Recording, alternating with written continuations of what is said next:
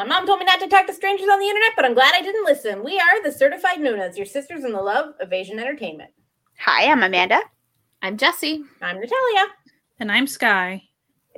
And today, we are celebrating Jessie's birthday! Woo! Another year older. This is my, third birthday in the Nunas? COVID land. Oh, rough. Wow. Mm-hmm. Yeah, I'm one of those lucky people who go, You got the front end of it too. Yeah. But we're going to do something fun. We're going to talk about one of Jessie's favorite groups because that's what we do for people's birthdays. We talk about whatever they want to talk about. And this year, for Jessie's birthday, we're going to talk about the longest running girl group in K-pop. That's right. We're talking about Brown Eyed Girls. So I'm going to hand it over to Jessie to take it away because she is the expert. I'm not the the expert out of the four of us. But she is we'll try to give you a condensed and highly summarized tale of their history and all the information that you need to know about this really long running girl group who debuted 16 years and 12 days ago. That's a lot. Wow. So, Brown Eyed Girls has kind of a unique origin story, and kind of in my opinion, the reason the group is still together to this day is because of this origin story, because unlike other K-pop groups, they did not form because of the company, they formed because of a member. So, their leader, Jia, was the central person in creation of the group and helped personally pick all the members. Narsha went to high school with Jia, so she knew her from there and asked her to join the group. And then Miro was actually a well-known rapper. She was part of the popular hip-hop group Honey Family, and so Jia knew her through the music. And she personally asked Miro to join, and she accepted. Guyan was a little bit different. She was asked to audition for Nega Network, their company, by one of the company's composers after she failed an audition for the music show Let's Coke Play Battle Chinois, which is very... That's a title. That's a title. K-pop. So she failed that and then was asked to join the company, and then all the members asked her to join the group, and that's how we got the final four. They also had a fifth member. Her name was Yori. She trained with them for a little bit before they debuted, but the record label thought that she had a more rock-like sound, and she was pulled from the group before they debuted. So that's fair. Fair. So the group actually spent 3 years training and performing in small concerts under the names Crescendo and Dark Angel before officially releasing their debut album, Your Story, on March 2nd, 2006. Their debut was in 2006 as an R&B ballad group.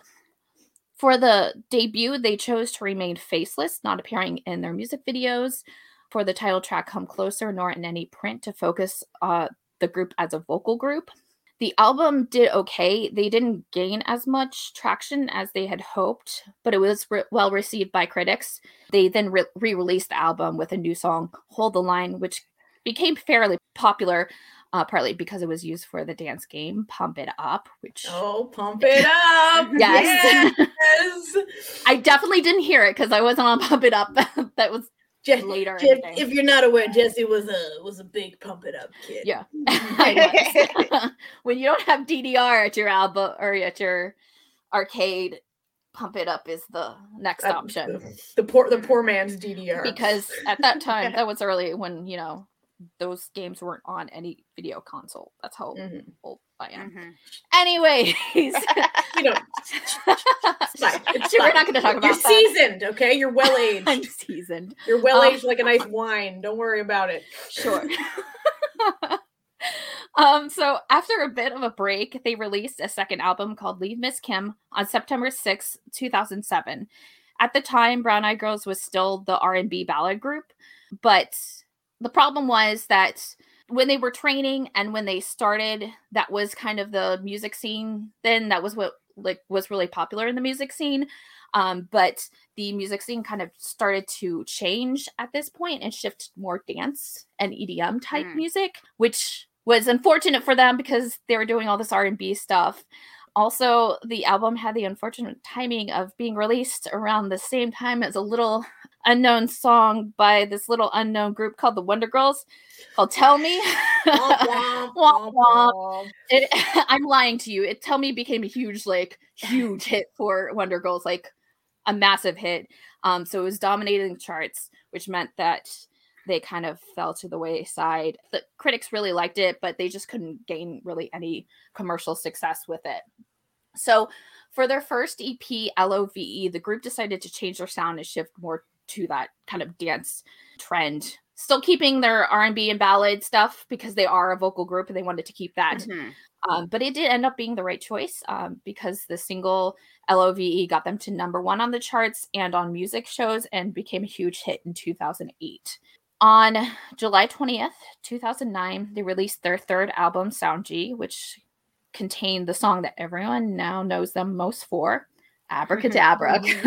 I'm sure that like everybody listening, this is the group or the song that you know for the group. The song continued their shift away from the original style and concepts with a significant image change to a more mature look, described as independent city girls. I don't personally know what that is, but I love fashion. I mean, all right, I guess. That fashion of independence. That's a description. I don't know. 2009 South Korea, that could be exactly what city girls look like. So who am I to judge? We don't know.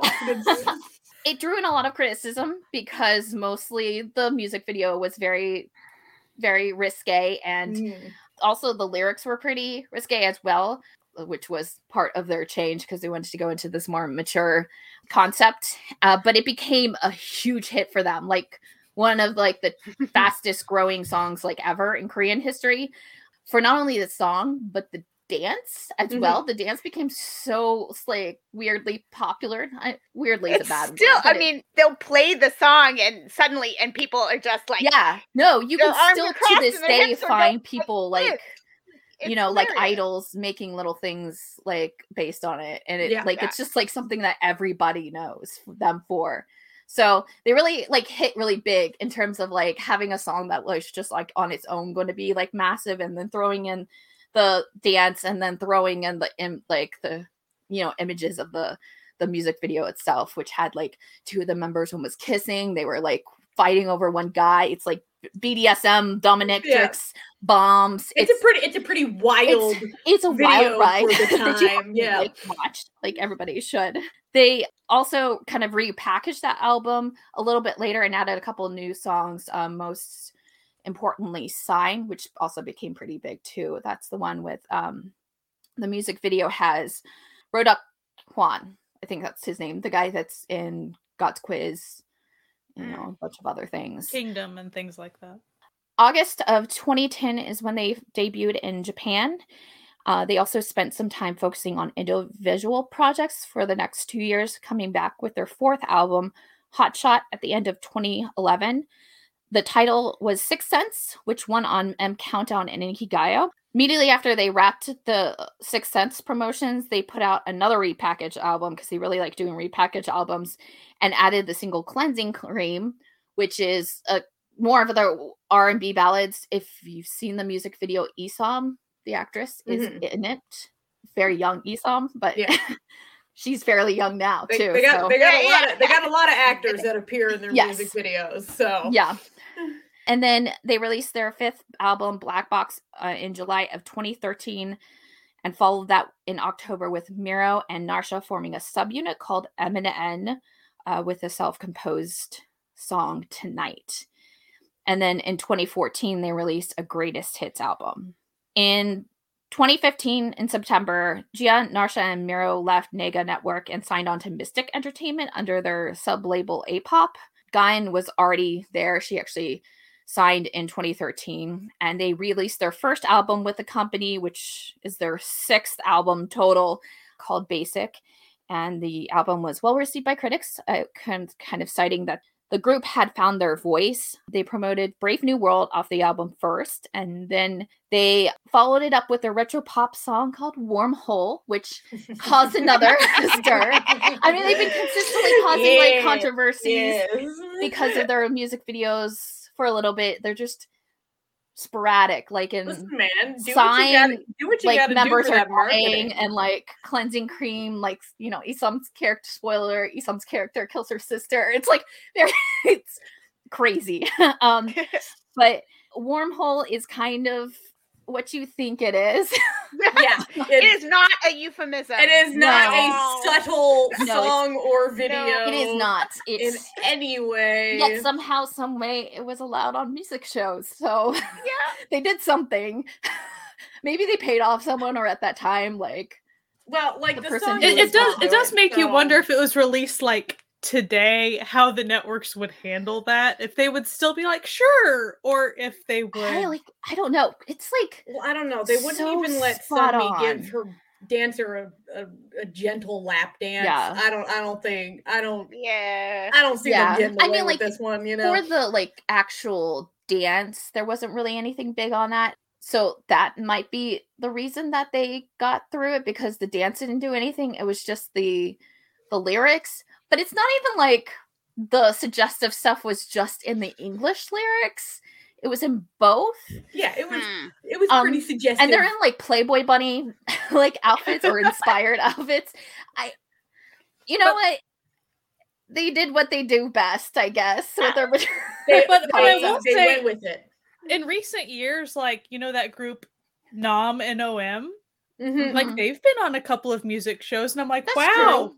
And they're in that outfit and they're doing things. Yeah. So I mean, I guess also at this point they're probably like, it's Brown Eyed Girls, so just let them do what they like. True. I think it also helps that they're not 16-year-olds doing yes, this. absolutely. That's very true. They're Very adult women doing adult women things. Uh-huh.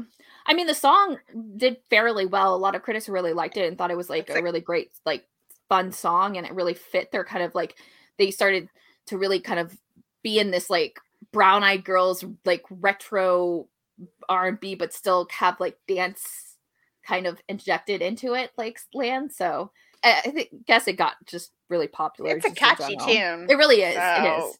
So in 2019, they came back with an album called Revive, which is an album where they did covers of various popular songs throughout the generations. I think the earliest song on the album is from a person from the 90s and then onward up. It's a really cool album. It's like a variety of different styles and stuff. And they really did take like a good spin on the original song to make it kind of their own Brown Eyed Girls. They've also released some solo stuff since then. And they released the single Snowman on January 2nd, 2020. So we haven't heard from the group since then. But they've often done like multiple years between comebacks. Yeah, they're true. known for 2 years in between.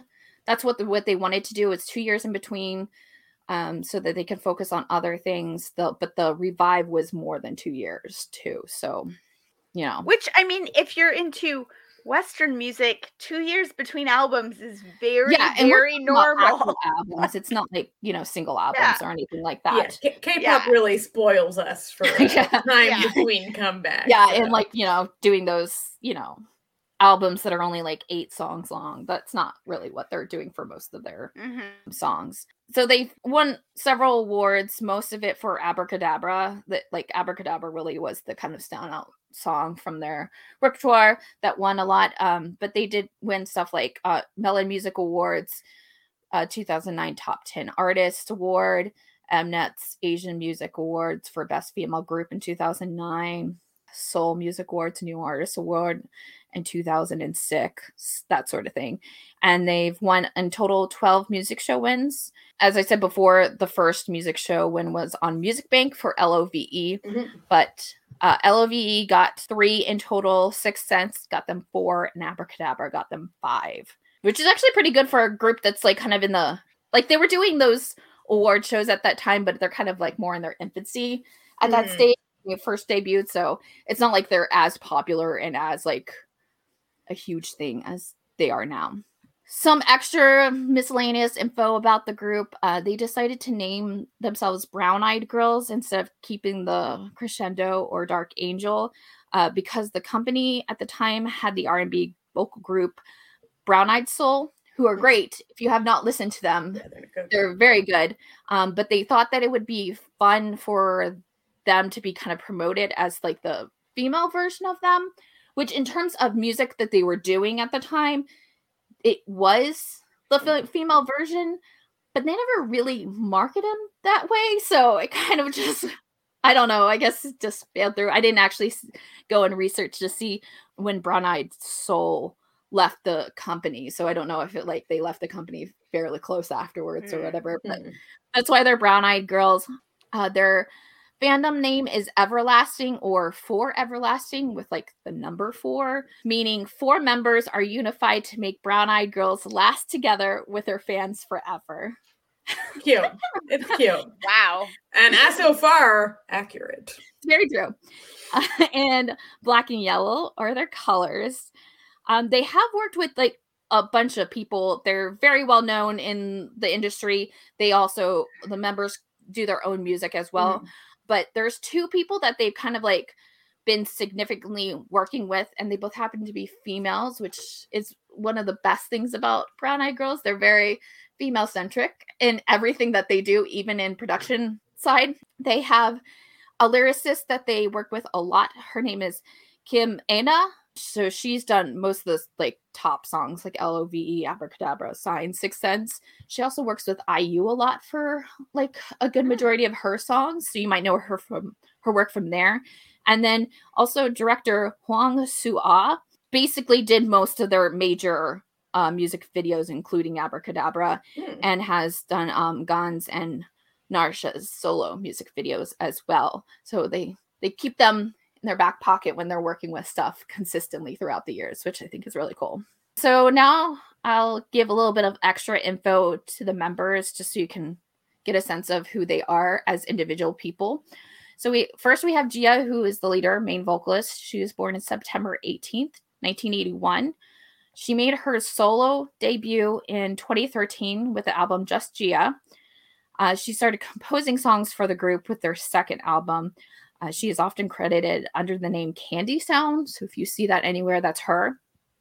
She has written 27 songs for Brown Eyed Girls and herself, and numerous artists such as Weekly's Butterfly, April's Feeling, B184's Be My Girl, just to name a few. She has released the 1 EP, 16 singles, has been in 16 OSTs, and had 2 other charted songs.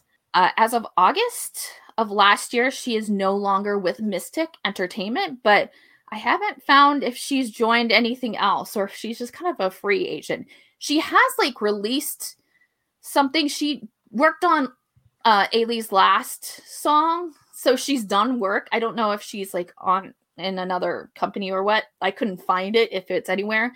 But one of the things that I found that was like really interesting about Jia, so Jia has a lot of dogs. She adopts a lot of dogs. And there was one time she went to Jeju Island with her dogs for like a trip. And she saw how happy and excited they were being able to like run around in a lot of space and like around the island and stuff. And so she decided to permanently move to Jeju Island for her dogs.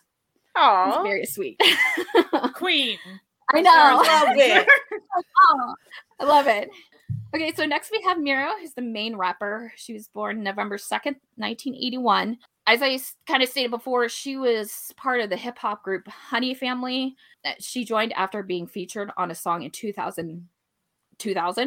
I wanted to say like more, but and at the time was their only female rapper. If you don't know much about Honey Family, it was formed by Taiji and the boys Ijo No in 1999, and they disbanded in 2012. But they're pretty well-known underground hip-hop group and had like a lot of people that kind of came through and did like either specials or worked with them in some capacity. If you're a big fan of Running Man, you know Gary, he's part of a duo called Isang. Yep. They both were in Honey Family, so Miro actually worked with Gary a bit for some of the songs.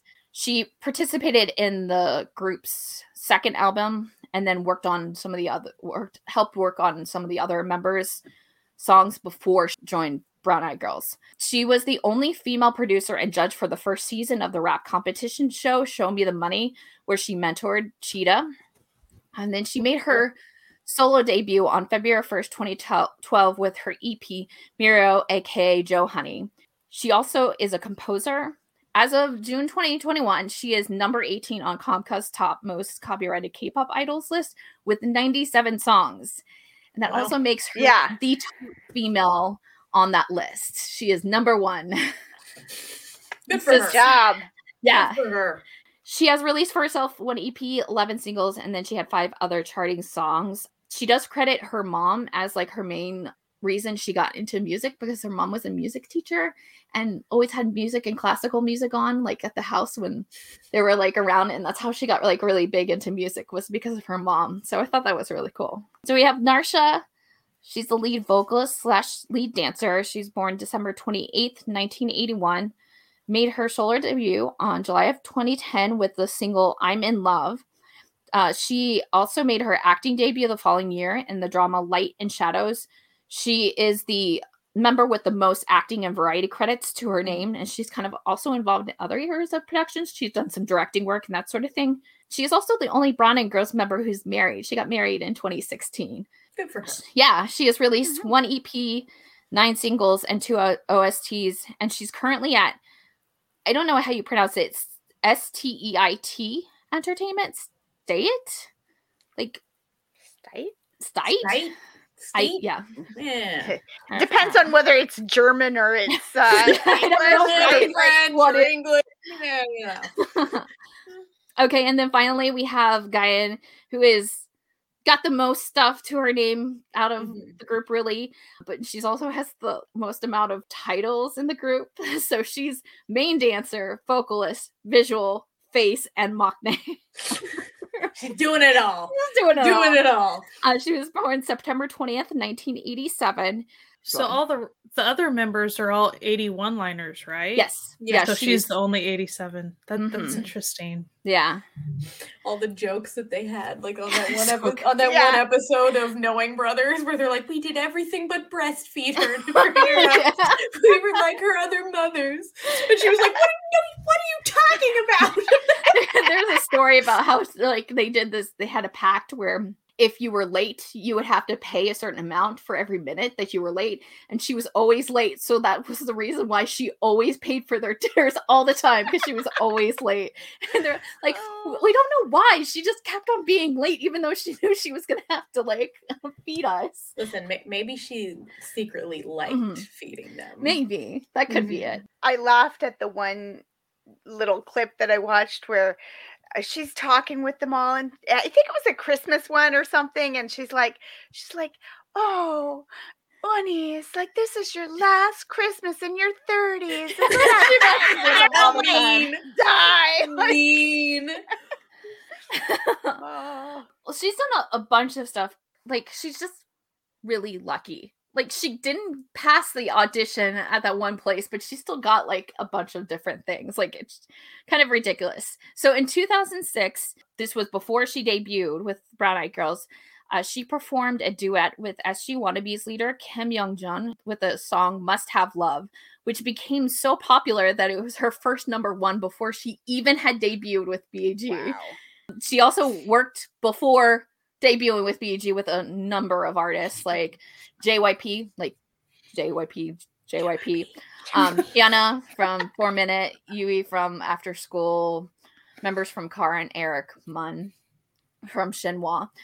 She made her official solo debut on October 2010 with the EP Step 2-4 that peaked at #2 on the Gaon weekly albums chart, and the title track Irreversible became her first solo #1 hit. She is most known, besides her work in Brown Eyed Girls, for her appearance on a show called We Got Married. And if you don't know what We Got Married is, it's a crazy reality show. We Got Married every time I descend into depression, I inevitably find myself watching We Got Married. It is comforting, but like not horrific. Like with weird. every episode, I feel myself getting further from the light of God. You know, you can't stop watching it. It's not around anymore, thankfully, because I think a cursed generation show. would not be good. But essentially, what they do is they take celebrities. It's a variety of different people. It could be idol, it could be comedian, it could be actor, and they pair them together in a fake marriage. And so they just like follow them around in their fake marriage, and they have to like basically pretend like they like, hold legitimate weddings, and then they get divorced at the end. It is a wild ride. It is a wild ride. And so she got on the second season and was paired with 2AM's Jo Kwon, and the couple became super popular, like one of the most popular like couples of this show. And so one of the things that you need to know about like the We Got Married is they also name the like couples, like they have like specific name for them. So they were first known as the Adam Eve couple because they didn't have a lot of experience in relationships, so they were just like basically the dudes first. But the fandom changed it, and the fandom is still active to this day. There are Facebook groups. I like saw them. They're very popular to this day. You know what? 12 years later, I don't even know. And they're now kind of known as just like the Adam couple, because Adam is close to sounding like a Korean word that means little and small, and they're both like little and small, so that's why they call them the Adam couple. Because of their popularity, and also because they're both singers, they released a single called We Fell in Love, which became her most successful song. But it was composed by Gia. Nice. Kind of work on it together. She has done some acting. She debuted with the 2009 movie Closer to Heaven, and she has the most solo releases out of anyone in the group, with 6 EPs, 18 singles, 20 other charting singles, and over 10 collabs. I wanted to talk a little bit about the fifth member that never got debuted, because I kind of feel bad for her not debuting. Like, I understand why she wasn't, but there's not like a lot of much about her because she's not very popular. So there's not like a wiki or anything. So I had to kind of dig deep for stuff. So Yori was born October 3rd, 1987. So she would have been with Gain in the 87 line if she had stayed.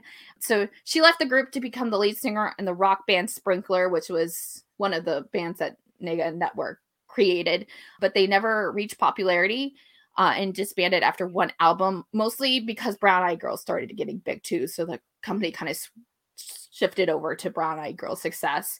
But she did end up recording a lot of the vocal guides for Brown Eyed Girls, which then kind of made her push her to like decide to do some solo work.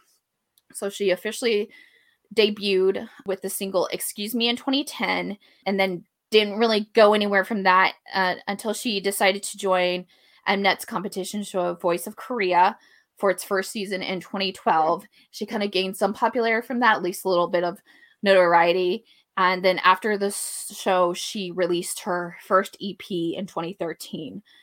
She is actually most known for, and what you can find most of her work in is OSTs. She's been in a ton of OSTs, even like very recently.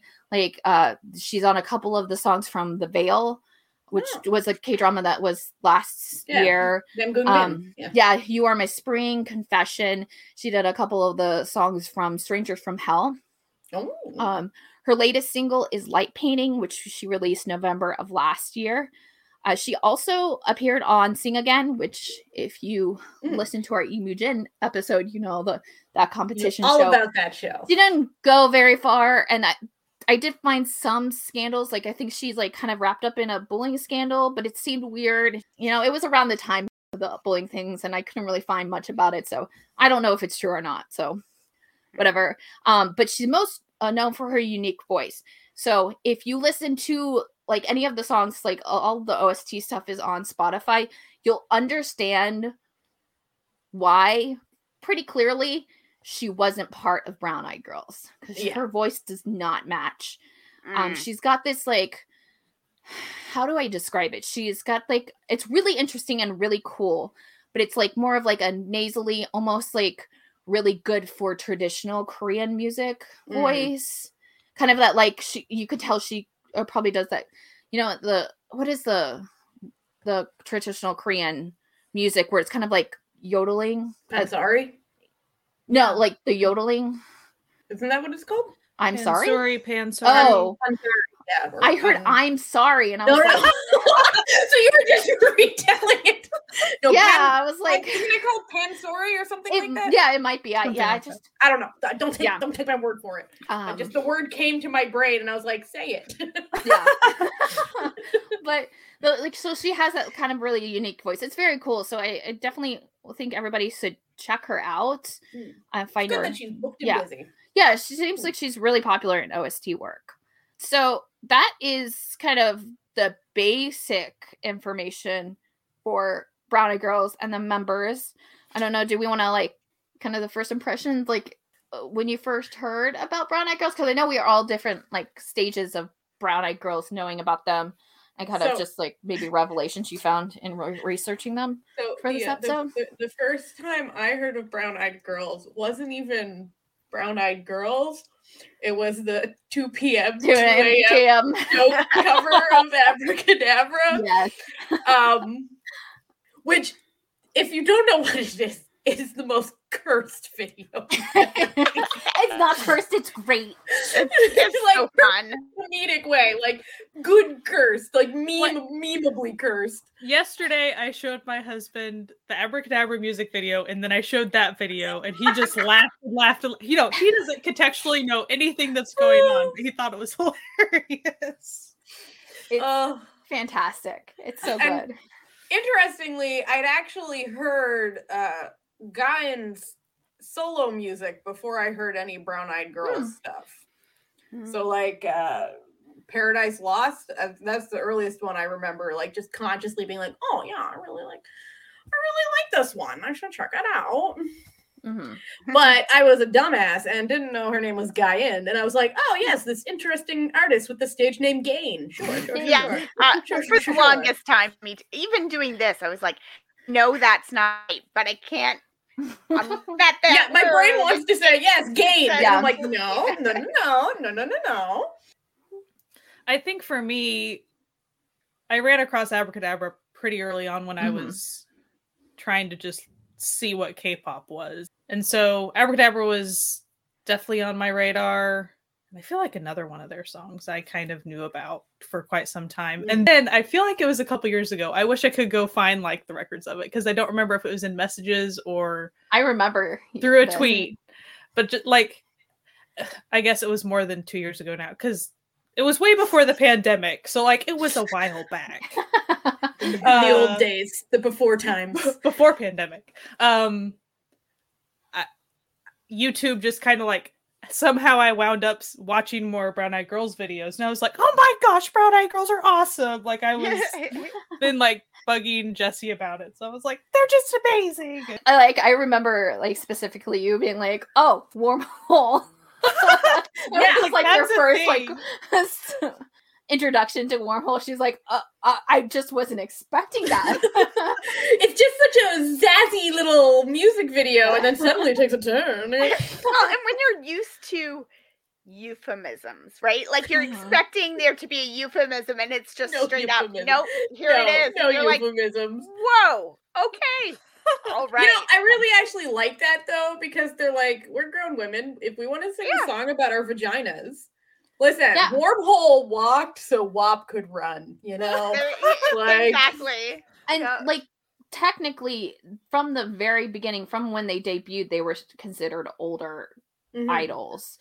So there's never been a time when they were like really young. Like even which is so like nice. Was like it is. 20? And to see how like long running they are. Yeah. So, you know, it's just like we're like 25, 26 when they debuted, weren't they? Like they were grown. Yeah, they were grown already.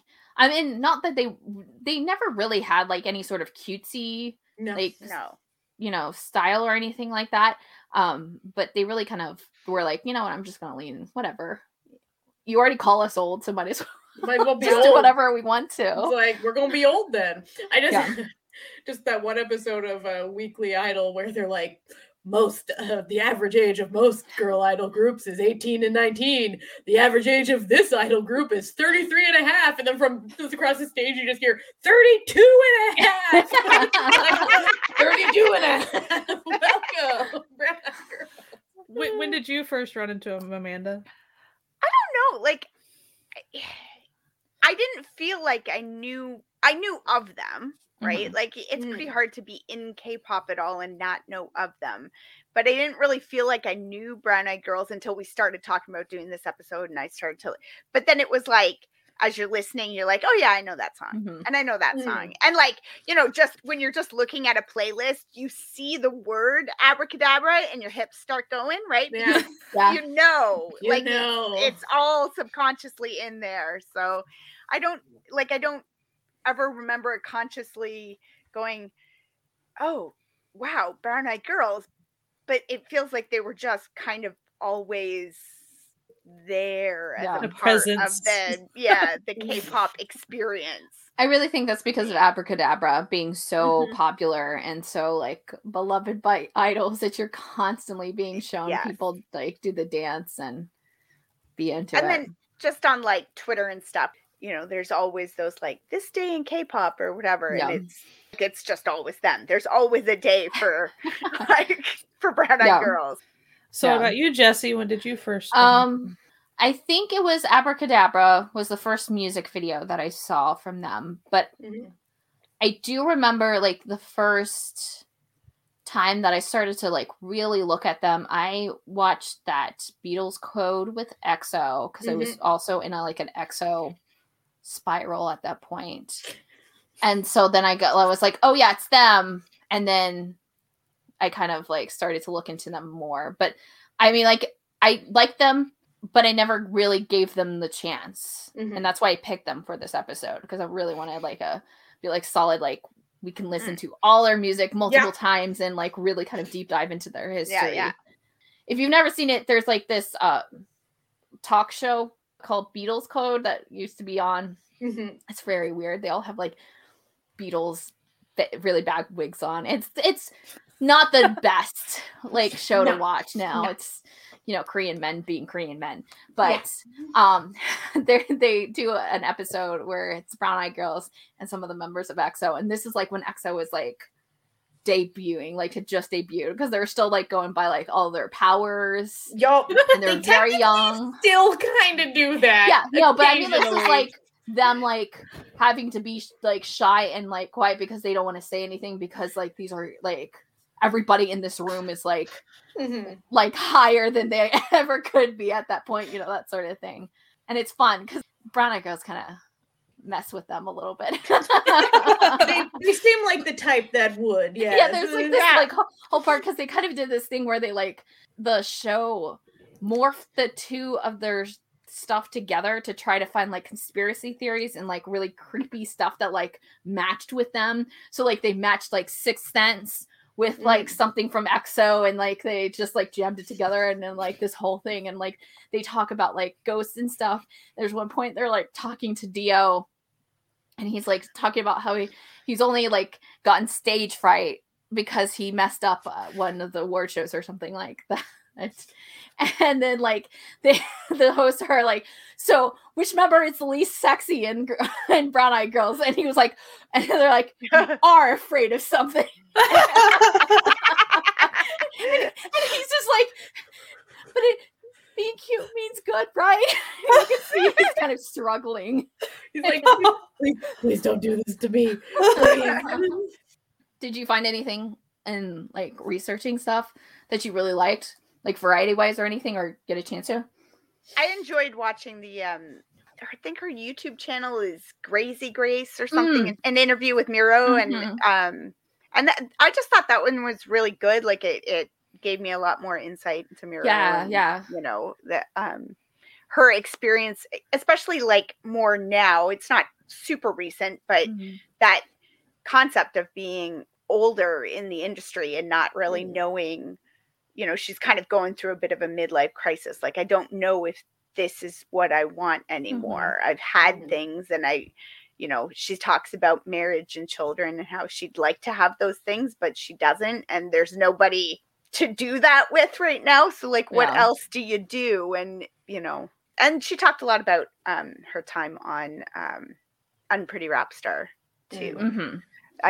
That Gracie was also on Unpretty. She was on that same season, yeah. And I thought that was interesting because like Gracie was like, "Oh yeah, like it was, you guys had so much confidence, and you didn't need to win because you were already stars." And Miro's like, "No, like we needed to win more because we had so much more to lose, right? Like if I lose, it looks bad, right?" Yeah.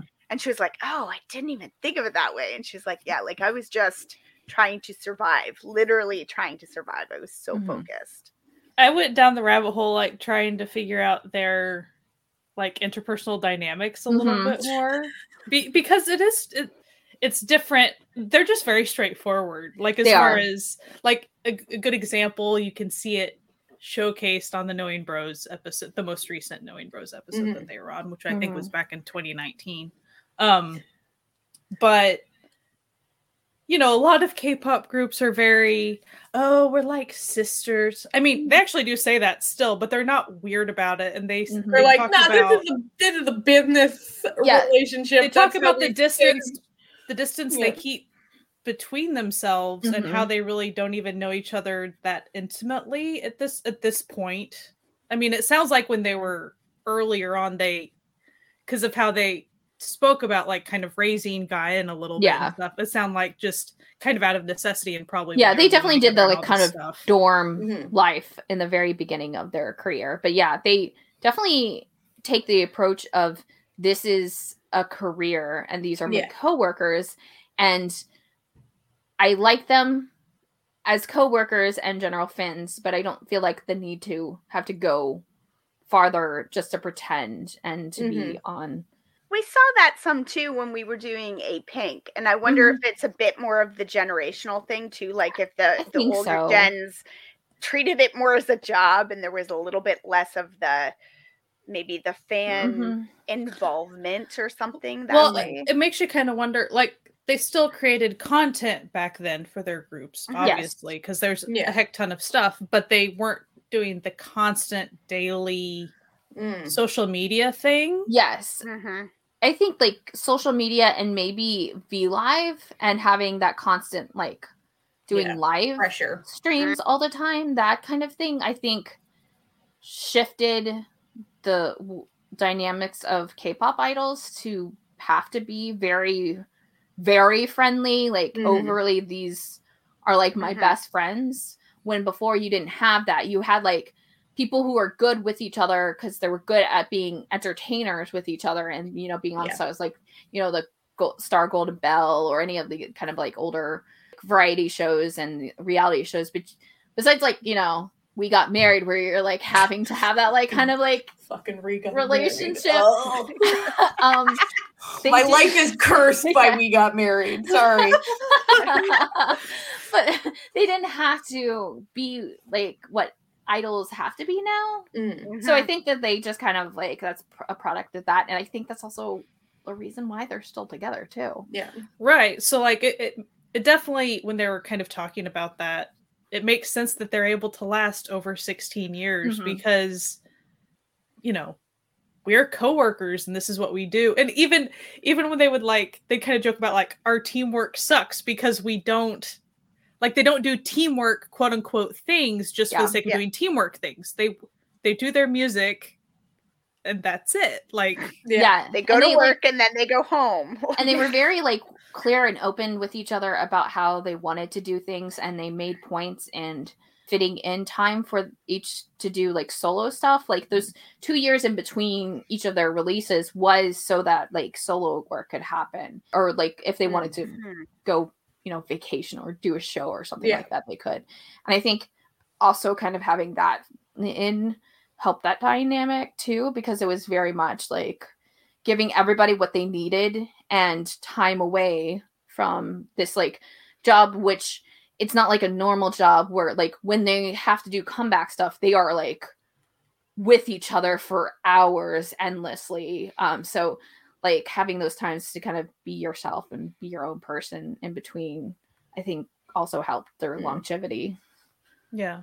And then they would say, because, you know, always on shows like Knowing Bros, it's very, do you guys ever fight? Blah, blah. And they're like, no, because you have to really be intimate with someone in order to always kind of have friction like that. Yeah. And they're like, not that we don't disagree about when we're talking about a concept, or of course we have these discussions where we have different thoughts on things, but we don't really fight because we don't have any need to fight. Yeah. And I was like, that sounds like a super healthy way to be, especially the age they were when they were debuting. And like, it's very, and maybe just because they were probably super, the older ones being wiser, even when you're 25, 26. I'm not saying we're like super wise when we're that age. But we're not like 17-year-olds. Yeah. Right. So they've probably experienced enough of life at that point, like to where they've seen the ups and downs of stuff. Yeah. So I found that all just very fascinating. And then like I would see some articles about that Knowing Bros episode, and people, the netizens were kind of upset that they said that's like, pretty sure that their actual fans have been aware that that's a thing. Yeah, like they all know. Who gives a shit what the netizens think? Netizens as a group, they're always wrong. So who gives a shit? Because like I really respect that they and that they were straightforward about it too. They seem just very straightforward in general. Like no, they do. They seem very cool girl to me, to the point where like they're middle-aged women. Like they don't need to put up with this infantile bullshit. So they don't. They've always been that way. So even if like maybe Abracadabra wasn't like their personal style, it never felt. You know how like some people like you see them do like a certain style in one. And then you see their interviews and you're like, oh my God, you're a completely different person. Yeah. To the point that it kind of like almost unnerves you. Like you're like, you had to do that big of a jump. Like I think, like realistically. But like, in a way that like you felt like you're like, oh, should I be worried about like what kind of thing you were? And I never felt that with Brown Eyed Girls. Like they were just mature enough to be that way. So like, that was kind of them, even if it wasn't like so super chic in a way. Oh, right. I find when you listen to their individual stuff, it's very different from Brown Eyed Girls, but you can find the threads and you can pull and you're like, yep, that is some, yep. Like this is, Guyan's solo stuff is very different, but you can see how it influences the stuff they do as a group. So it feels like very much like one of those things where this is us together and then this is us apart, as opposed to this being something completely different that they must all be like crying at night. Why do we have to sing this terrible song? Well, they've also got kind of that like, I don't know, I'm not saying this to like diss idols or like the way idols are, but it's almost like their whole creation and how they got into the industry and never felt that they were K-pop idols. It was just like people joining together for a group to become regular musicians. And it just so happens that they are K-pop idols too.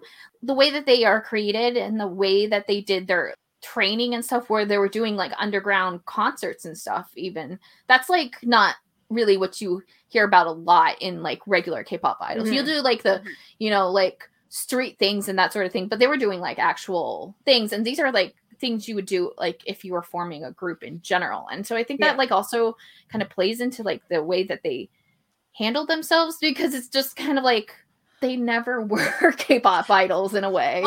Also probably the timing of their group as well. As far as like, yes, absolutely. Though the timing of their group did sync up with other groups that were more, when an idol is being interviewed, they act a certain way and things like that. Like there already were those templates starting to happen at that point, but it was still earlier in it. Yeah. To where I still think it was obvious that they were set apart even from a lot of the other groups that were around at the time because of how they came together and stuff, it seemed. Also, the timing of it, since they were earlier and things, that probably helped. Yeah, definitely. And then also like their age at debut, the fact that, you know, nobody was trying to like stuff them into cutesy, you know, teenage looks and stuff.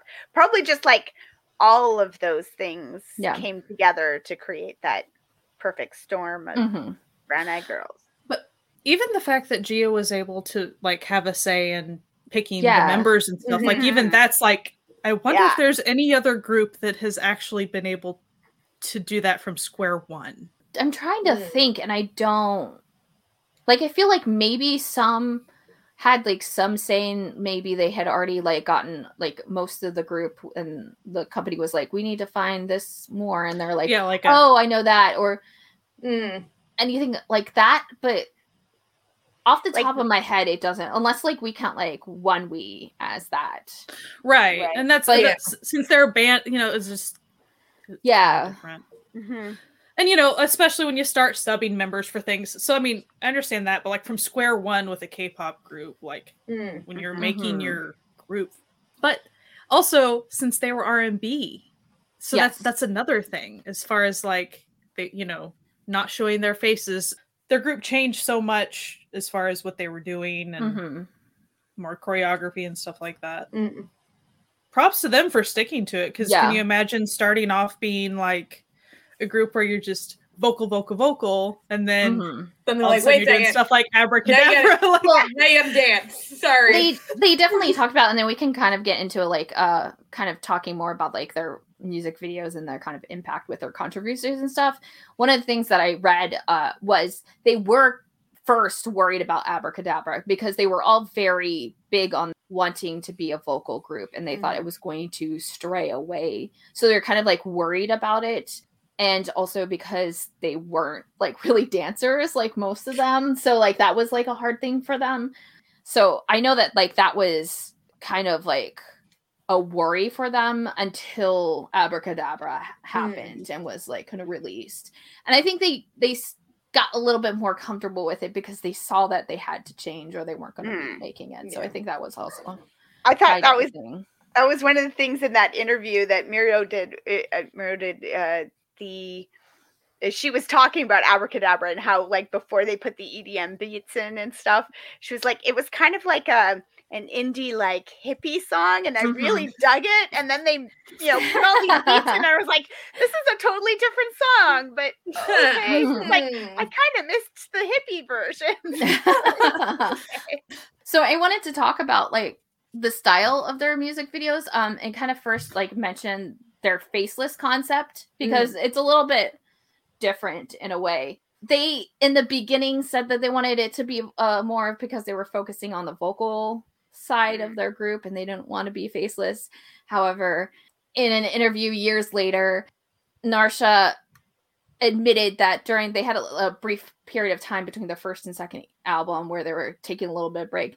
She admitted that that's when she got plastic surgery, and that's kind of basically where most of the girls got most of their plastic surgery, and that was kind of what pushed them into doing kind of, you know, revealing their faces and that sort of thing. So that was kind of like part of the reason they were faceless, because they weren't, I guess, idol looks. They weren't idol pretty yet. Yeah. But since then, they've been like super vocal about being okay with the plastic surgery that they've done. They actually were on Korean SNL, and they did a parody of Poker Face called Plastic Face that was good. Like super upfront about everything. And like, it's such a great song, and we'll have it like linked in like the playlist that we'll do it. But what was really great about it, it kind of starts off with one of the members getting talked to by some guy who is like, oh, your face is fake. And like, it's like basically their diss track to anybody who says that, but also they do this really great turn halfway through and be like, you're not talking about all the guys that have had plastic surgery, and they just list comedians and like entertainers that have plastic surgery. And they're like, it's gonna, if I want it, it's my money, I can do what I want. It's free. I like went with my friend. It was fine. I did all this, and I like, it's fine. And they even show like a picture of them pre-surgery too on this thing. And it's just like such a great music video of them just being like, no, it's fine. I don't care that we did what we wanted, and it was something that like personally for us, it's what we wanted to do and thought that was like something we needed to do for this industry. And it's just a really great kind of diss track to anybody who is very opposed to like plastic surgery or wants to like downplay them in any way.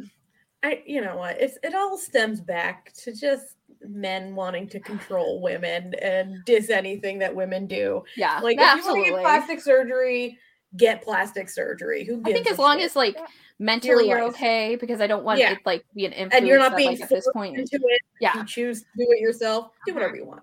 I'm just so grateful that like their ages that they debuted at, as far as like being able to, you know, really make those more informed decisions because they were older. Yes. Yeah. Overall. Yeah. Well, and because can you imagine if you were like 17 dealing with that type of thing? Yeah. Well, I think we've talked about before about Soo-hyun from Akmu, that she was like 15, 16. She was getting it constantly from like the YG execs that she needed to be prettier. She needed plastic surgery, and she had the confidence to say, no, I don't. I'm like one of the most popular singers you have. So like, I will just keep the face I got. It seems like people don't really care what my face looks like. They still enjoy my voice. And also, you know, probably helped that she had her brother there, that she felt some confidence. But and also they weren't asking her brother to get plastic surgery. Yeah. Listen, I'm not saying he's a bad looking dude, but she's better looking than he is. So, you know, priorities, get it together. That interview you see with Jessie where like one of the guys is like, and you know, like, you've had a lot of plastic surgery kind of thing, and she's like, my boobs? Yeah. She's like, I got my boobs then. I paid for them. What of it? Like, I like them. You saw them, so you like them. Get over it. I see you staring. You're bringing it up. They were a success. I'm not saying for a fact that Nega Network didn't say anything to them, because they could have, but I think the fact that they like debuted them without it is a very keen thing, and and like there is something to be said about like the just entertainment in general being a pressure, like even if it's not like their thing, but they do kind of keep up with the faceless image almost in a lot of their stuff, because they do have like music videos after that fact where they're not in it at all, so it's not like a very much of a concern. Also the group is, as I said, they don't do choreo. Like they're not very good. Guy's like the person who's very good at dancing in it, but there's like a Weekly Idol where she's talking about it's so funny. She's talking about how they had the dance for Abracadabra was like completely different, but they had to change it because like GS sucks at any dancing whatsoever. And like she just like tries to do what the like dance, and she's just terrible at it. So like she tried.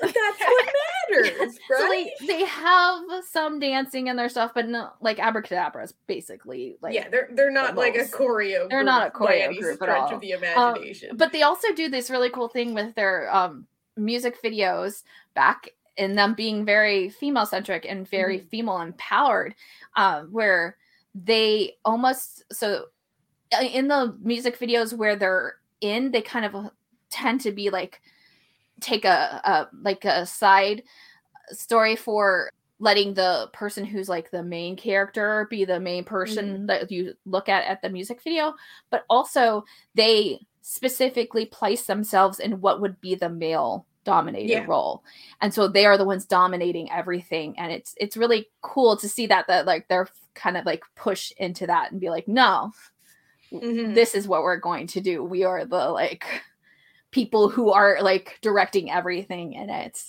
And that's it's interesting because it even happens in Abracadabra, because of the way that the music video is very kind of getting even with this like guy who's cheating on them and not being faithful to them, and kind of taking back that. And it's also the styling of the male dancers in that video. Yes. I was losing it. I was like, ooh, peak 2000s. Peak 2000s. We got the gelled hair. We got the sunglasses. Love it. So there was a 2009 interview with Huang, the director, and she said she wanted to express the feelings of the subject in the song going back and forth between reason and emotion in a modern and fashionable choreography, since the main theme is a curse and blind love, because I think originally it was called Voodoo Doll or something like that. So she divided the video into two settings, performing scenes of the band and narrative drama scenes. The former are in a white background and toned down saturation to prevent other narrative stories from conflicting with the latter and to represent an infinite space. And it really does have that kind of stark difference when they're like dancing and when they're not. And it really like adds to the, and I think some of that also carries into other members' music videos. Like Guns Fuck You music video is wild, but in its essence, it's a story about a woman who is being abused. It's actually abused by her partner who's supposed to love her and who they had a connection of love beforehand, and the relationship devolving and her taking back the narrative and taking back the power, ultimately killing him. But like, you know, like a little bit of light murder. Don't worry about it. A little bit of light murder whatsoever. But like that, like again, having the Brown Eyed Girls, wherever they are in the dominated thing, because that would normally be the male dominated role, but they did a reverse on it, even though it did cause the controversies and people were very upset by it. Listen, people are always upset by anything, so just do whatever you want, man. Like Jesus, like people are gonna be upset no matter what you do. Like if they hadn't have done that, they'd have been like, oh, like their things are too tame. And then if they're, you know, wild, it's like, oh, you think you're too wild. Like, fuck you. Just do whatever you want. In general, would it be safe to say that they are the girl group with the edgiest music videos, though? Comparatively? Yeah, as a whole? I would think so. I think so. Like, there are a couple of other ones that might, well, I'm thinking of one in particular, but that one is more sexual, edgy, and the girls were very uncomfortable with Stellar. Yeah. So like this is the most, to me, the most edgy and empowered. Like not you know, like edgy at their own choice, like their own discretion. It puts me in the mind. I mean, Miss A is, you know, similar-ish sometimes, and then like Sunmi and Hyuna level. A little bit, but even more so. Like I feel like this goes above that. Like, yeah. I mean, like I would definitely say if you're looking for comparatively in music tone, Miss A would be your best, like kind of link. But yeah, they do it in a way that is like more. It's their empowered and darker than it is like the male is. Yeah, it's the one doing it. These are very not male gazy things. Yeah, well, like even nice. when we talk about like Warm Hole, where it's literally them talking about being pleasured, and it's about them receiving it. It's not about the guy receiving it at all. Like it's about them, and they take the narrative and they're like, "No, we're not going to talk about you. I'm the one." Like I had a good time. Thank you for your participation in my good time. And like even with that like music video, where if you look at it visually, it has the we know the Playboy Bunny like association, but they're all in pastels and it's very bright and it's very poppy and it's very like almost sweet in its like, beats, and like everything's very like bright and happy, and like still they're able to kind of take it into their own empowering, like not dark, but like different, mature space. And it's not done in a way that they're just doing it to like do it. Look at us, we're cool and edgy, it's like them we're not like being that. They're being we're not like other girl groups. We're the cool girl group. But it's like it's not like they're lying about things, it's just like that's how all females are like. Just we are not, we're stifled by the male society, like making us not be that way. But when you throw, pluck that out, hey, you can do it. You got that. Listen, ladies, do what you want. Do what you want. I gotta say, I love the music video for Wonder Woman too. I was like, oh my gosh. Oh, drag queens. Oh, when that like premiered, I was so happy. I remember like sitting in the clean room watching, and I was like, oh my god, this is so good. It's so pretty too. Oh, like gorgeous. The set decoration on it is just the costumes fantastic. Are incredible. The amount of drag queens they found for this music video is staggering. And all the flowers, and it's very like and the stunning costumes too. Like, for everybody. Chef's kiss. Yeah. Chef's kiss. Just absolutely stunning. A+, A+, A+. Yeah. I really enjoyed it. Too. Yeah.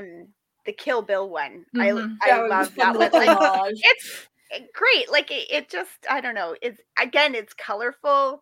Mm-hmm. It's a little edgy. It's weird. And like there's weird stuff going on, but like, you know, everybody dies and then they're alive and then they all die again. Like they just keep killing each other, and it's and that's another one of the songs, like lovely murder, you know, where like the music video might be a little bit more like fun and comedic, but the actual lyrics of the song are about them taking charge and them being the ones to win this. And it's just so great when they do that. I just love the so Be Gay Do Crime energy of basically their whole bit, you know. It's Be Gay Do Crime. They're just like that's what we're gonna. Here you go. Mm-hmm. There you go. Babadook approved. Yeah. Like, enjoy. And that's to where like Abracadabra, a lot of their songs never get dated like the music videos and stuff because that never gets old. Like female empowerment is never going to get old. Doesn't matter what outfit they were wearing. Like the lyrics and everything is always going to ring true. So like even now amongst whatever landscape in South Korea, like blaring Brown Eyed Girls would be like, great, like always fitting. Yes. Yeah. It's always a good idea to play Brown Eyed Girls. Like And I know we say this for many other K-pop groups, but really there is a song for every mood or the type of music that you like. So like if you like the dance, EDM, like that type of thought, they have that. They definitely have the R&B covered, like especially when you go into like the solo ballads. They got you some beautiful ballads. Yeah. Do like OST style stuff, they got you. Miro, if you really like rap and hip hop, that's who you're gonna go to. Especially, she does a lot of stuff with like other hip hop artists and stuff. Gain, like her, she's really big on concepts with her albums, and so like you like Step 2-4 is very musically driven in the time signature 2-4, and it's like really great and fun. But then she has like a carnival one where it's like very carnival-y, and like there's one that's kind of like more like, I don't know, fairy, like spirity. Like I like that she likes to play around with she really like gets in there and like changes it up, which is it's really fun to hear. And do you dig experimental fashion? Narsha is your chick? Yes. Were you like sitting there going, man, I really miss the 2NE1 days where they would just wear just the wildest shit? Oh, Brown Eyed Girls got you, baby. Brown Eyed Girls got you. The wig game on this group, wild. And they've got all like a whole gamut of style. Like you got Narsha being like, I'm gonna wear the sexiest shit because I look good and I feel good. So I'm just gonna wear sexy stuff. Like my husband said it looked good, so I think all y'all will enjoy it. And then you've got more modest stuff that's just sort of like, high art, high fashion concept, weird structural thing. They got it all, baby. They got it all. The wigs, though. Oh, the wigs. The wigs. Their style is great. Well, and even support of the LGBTQ community and stuff. Yes. Like, Brian seems very hooked up to that. And absolutely. Stuff. Yeah. Did I misread this, or did one of them perform at the Pride Parade? Was it? I think Gain did. Gain, yeah. If it wasn't the parade, it was like an associated. Yeah. They're very much, and I mean, like you see that in Wonder Woman too. Listen, you're not gonna make an entire music video featuring a plethora of beautiful drag queens if you hate gay people. Like, that would literally be an insane thing to do. Especially when they're like, doing them, and it's like literally be the most unhinged thing. It's pretty obvious by the time, like how they all like kind of go in and out of companies and stuff like that, that like there's never a problem with like being suckered into like a company and like losing their group. They're just like, okay, we're just gonna go here. They're like, okay, like I'm sure they're like, listen, I will join your company, but you're not gonna mess with the thing I still have to do this on, okay? Like every once in a while with these ladies.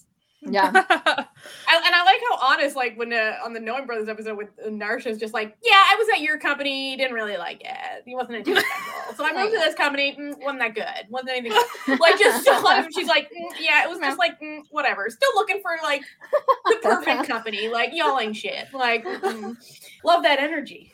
Oh, I wanted to mention about music videos. Like, so they have a couple of times where I like storylines to where not just within the music video, but then they carry it through to the next music video. Yeah. Like it kind of, the end becomes the start of, so like that happened with Wormhole. So like the beginning of it linked back to Brave New World, like the costuming and stuff. So I thought that was really cool. Yeah, they did it with the newest one too. Yeah, I loved those two, the concepts and stuff and how they went back with that. So and they kind of almost did it, like not really, but like it was almost there. So right before that, Gia did a solo EP, I think, and it had her title "Dear Rude" in it, which the whole music video is like she's becoming like a vampire zombie queen. That's basically which is awesome, by the way. It's all in black and white. Not for the faint of heart. Know me in any like capacity on social media whatsoever, that is my icon. Literally my icon. The part when she actually kind of becomes that queen, the crown and everything that she's wearing, and like the bouquet and stuff, kind of call to the Wonder Woman like stuff too. So it's like it's got they kind of get there. Yeah, little callbacks in there. You know? That probably comes partially with having those close connections with their, like, you know, using the same directors and stuff like that across the board. Yeah, and they're so well known that they have so many like connections. Like, connections. I mean, like obviously they have like JYP is JYP.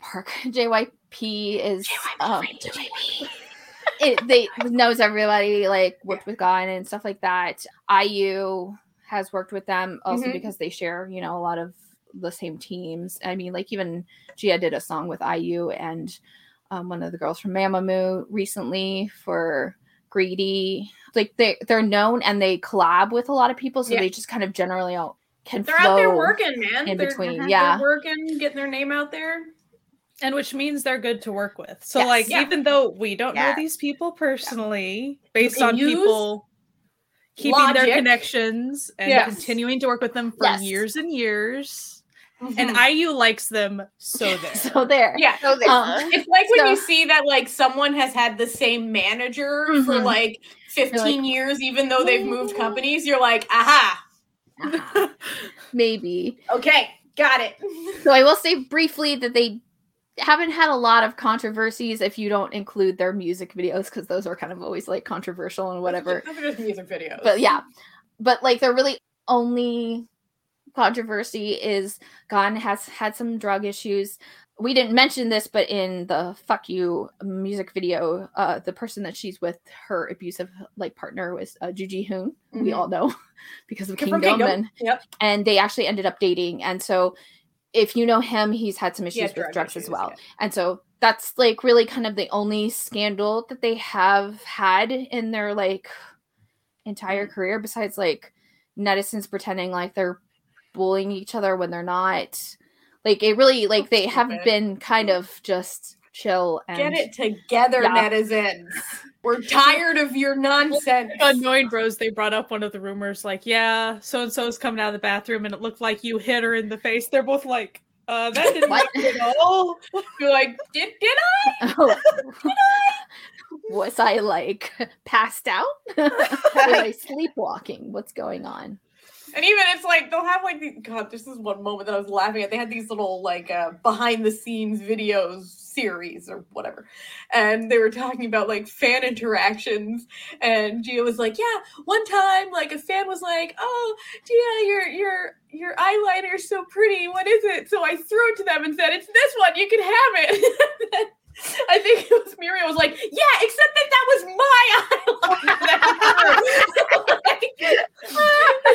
She is so funny because she does this thing where like she's like, "I love all fans," and like you can see there's tons of like videos like on Instagram, like just random things where they'll personally talk to people. They like stop and talk if you were like on the same like bus line as them. They'll like you know talk to you, and they're very great with their fans. But Gia especially is really into when like younger kids like her because it makes her feel young. And so there was like this one time where like a little kid said that he liked her, and so she gave him money for ice cream. It was Gia who was on the ODG one, right? Yeah, like and her with the kids and the and I mean the two that are matchy and they're like so cute. So cute. And he's so into it and stuff. Yeah. And he was like, I really like you. I don't know what he said, but it was something like, "I think you're just wonderful." And she was like, But I really like there was the one slightly older girl who was sort of like, she was like, "Oh, you were famous? Like, do you know BTS?" And she's like, "I've met them," you know, like, yeah, okay, right? Yeah, but then you saw this kid's face just change when Gia sang her song, and she just was done, and the girl was just like almost dumbstruck, and it was like, those sounds came out of you, and you're amazing. Like, this was amazing. And she was like, cool. Like, it was just such a great moment. Like, I was even like tearing up a little bit. It was kind of like the kid came into it going, yeah, you know, old lady. Some old lady's gonna sing. And then it was just like, oh, this is what you can be when you're an old woman. Like, you know, not that she's old, but like that you saw that moment where this girl sort of went, oh, okay, like this, I could do this. Like, not maybe this, but like I can still be something when I'm older. And and Gia just seemed to really take that in too. It was good. It's a cute little, I enjoyed that one. Yeah. And how Gia likes like taking pictures of her fans. So not even like a group of fans. Yes, I need your picture now. Like, love that. Yeah. It was on some fan boards or some comments and stuff, and they were talking about, so they have a couple of them have YouTube channels, Twitch channels. Their group has like an Instagram and a Twitter, and they said that like even to this day they're very active on them with like responding to like their fans. So it's not just like a dump of like, here's the promo and stuff. They actually like respond to the fans, which is like one of the like things that everybody really liked about being in the fandom, because it was like they may not have like said anything for like a year because they were doing stuff, and then come back and then like they talk again, and it's like having your little friend come back every once in a while, a trip or something. Yeah, and it was very like, they found it really nice and comforting because it wasn't like any sort of like thing they ever saw with any of the other idols, because they were very like, it was more like a real relationship as opposed to someone being nice to them because it's a customer service type thing, you know, right, which is not inherently bad, but like it's like more of a connection when it's, you know. I like that when you see with like the singers or the actors or something, like some of them have Instagrams that they're just using their Instagram like normal people use their Instagram, and that I always love that. It's like they show you their hobbies, and this is the food I made for dinner, and you know, and you're like, I love it. I love it when they're just real and it's not just all like posed shots. Like, show me your dog. You know, show me your dog. Yeah. Well, and then also the way they kind of do the every 2-year comeback or whatever, it definitely they've gotten to have a better work-life balance over all these years than so many idols get to. Yeah, because think about it, if they were doing it for this long and it was like consistently only being in their group and not being able to do like things like work with other artists and do your own songs or, you know, do variety shows that you want to, like, that would be hard or like try to do variety shows while you're doing a comeback. I know some of the times it may happen, but it's not like their intention. I think that really helps with the stress. I don't know. We don't see that they get burned out that often in Idleland, but you kind of get the perspective that maybe there's a lot of groups that like announce that they're disbanding or no, we're not going to renew our contracts and we're just walking away. And you know that it has to be because they've just been pushing so much out and they're Too just much. done now. Yeah. And I think that balance is nice. So, favorite songs? Do you have any? Yes. As a group, I really loved the song Sixth Sense quite a bit. But we're talking B-sides. Hot Shot there's just something about the vibe of that little, there's just something. Yeah. I liked it. But I have a triple tie for my favorite music video. Because that was different than the song. Because like the aesthetics really speak to me. So my triple tie is between Brave New World because the aesthetics of that video were on point. Yeah. Oh yeah. Yeah. Wonder Woman because Shrek, like hello. And Abandoned because hello, horror vampires. Come on. You gotta love that shit. Great. Just great stuff. I loved the song Abandoned a lot too. I loved the music video, but the song, it was just beautiful. And then of course Wonder Woman, just loved it. Music video. And we already said Brave New World.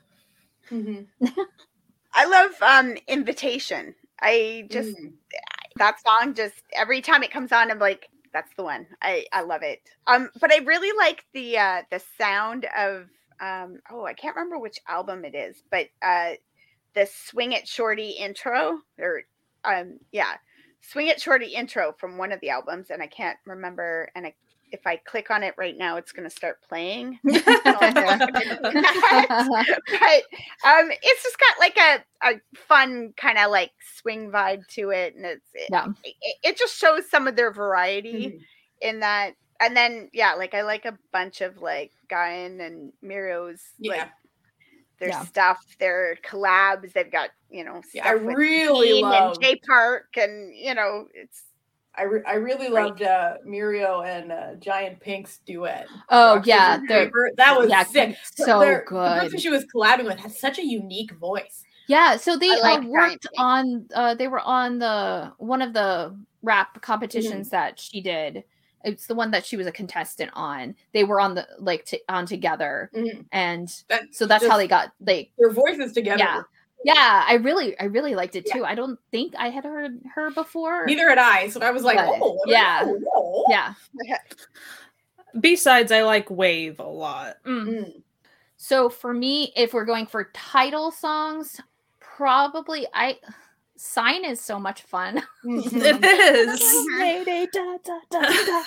But I like Cleansing Cream, I think, the most. I will say that like in having like had to like listen to all their music and listen to it again, I actually like listened to their first album, which I had never done before, and Hold the Line, which was their second single that they did, I really love. It's such a fun song. It just is. Like it like makes you want to bop, and like I really enjoyed it. And that first album is phenomenal. I loved every song on that album. It was no skips. Brown Eyed Girls R&B is like Jessie, like fully. But in like I do love in like terms of like looks and stuff. I think Cleansing Cream is like interesting because I like the story is very interesting what they did with it. But Wonder Woman visually is my favorite in visuals. But like a lot of the B-sides, like Why All Things, Breakup Letter, Candyman, really good. Dear Rude is one of my favorite Gia songs of all time. It's so good. And then I said Rock, Paper, Scissors, but Tinkerbell, Guyan's Tinkerbell is really good too. And also her Carnival. That Carnival is, and the music video too was gorgeous. Yeah. I won't even look at my list. I made a list of like all my like top songs of like running. It's like, I don't know, there's probably it was whenever we do one of these, I go through the whole playlist and I like put it all into a playlist, right? Like everything I like goes into the playlist. And I was just everything was going in the playlist. Yeah, like, no, this is not helpful. hard. It's not narrowing Jesse, you down. have to actually narrow it down, not just put everything in it.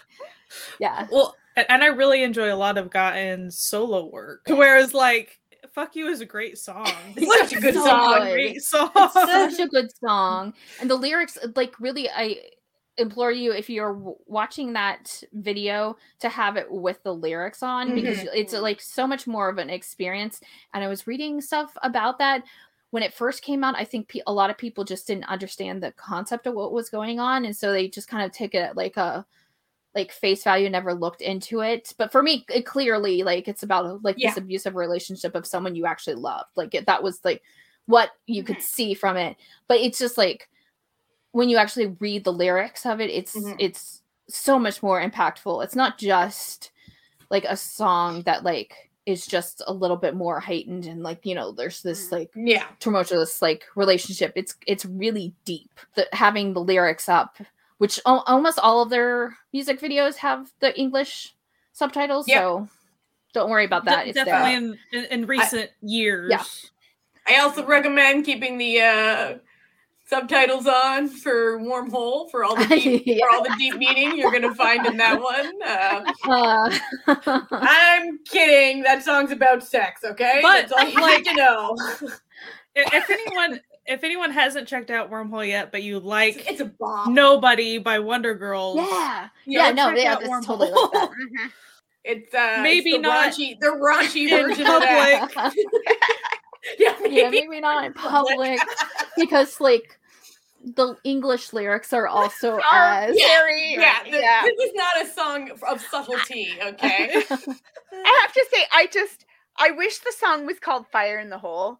Wormhole, to me, it gives me that same ick as like moist. Like, like, I was just like, could you just call it something else? Like, it's just, I don't know why. Listen, keep everything about it the same. Just the title's a bit much. Yeah.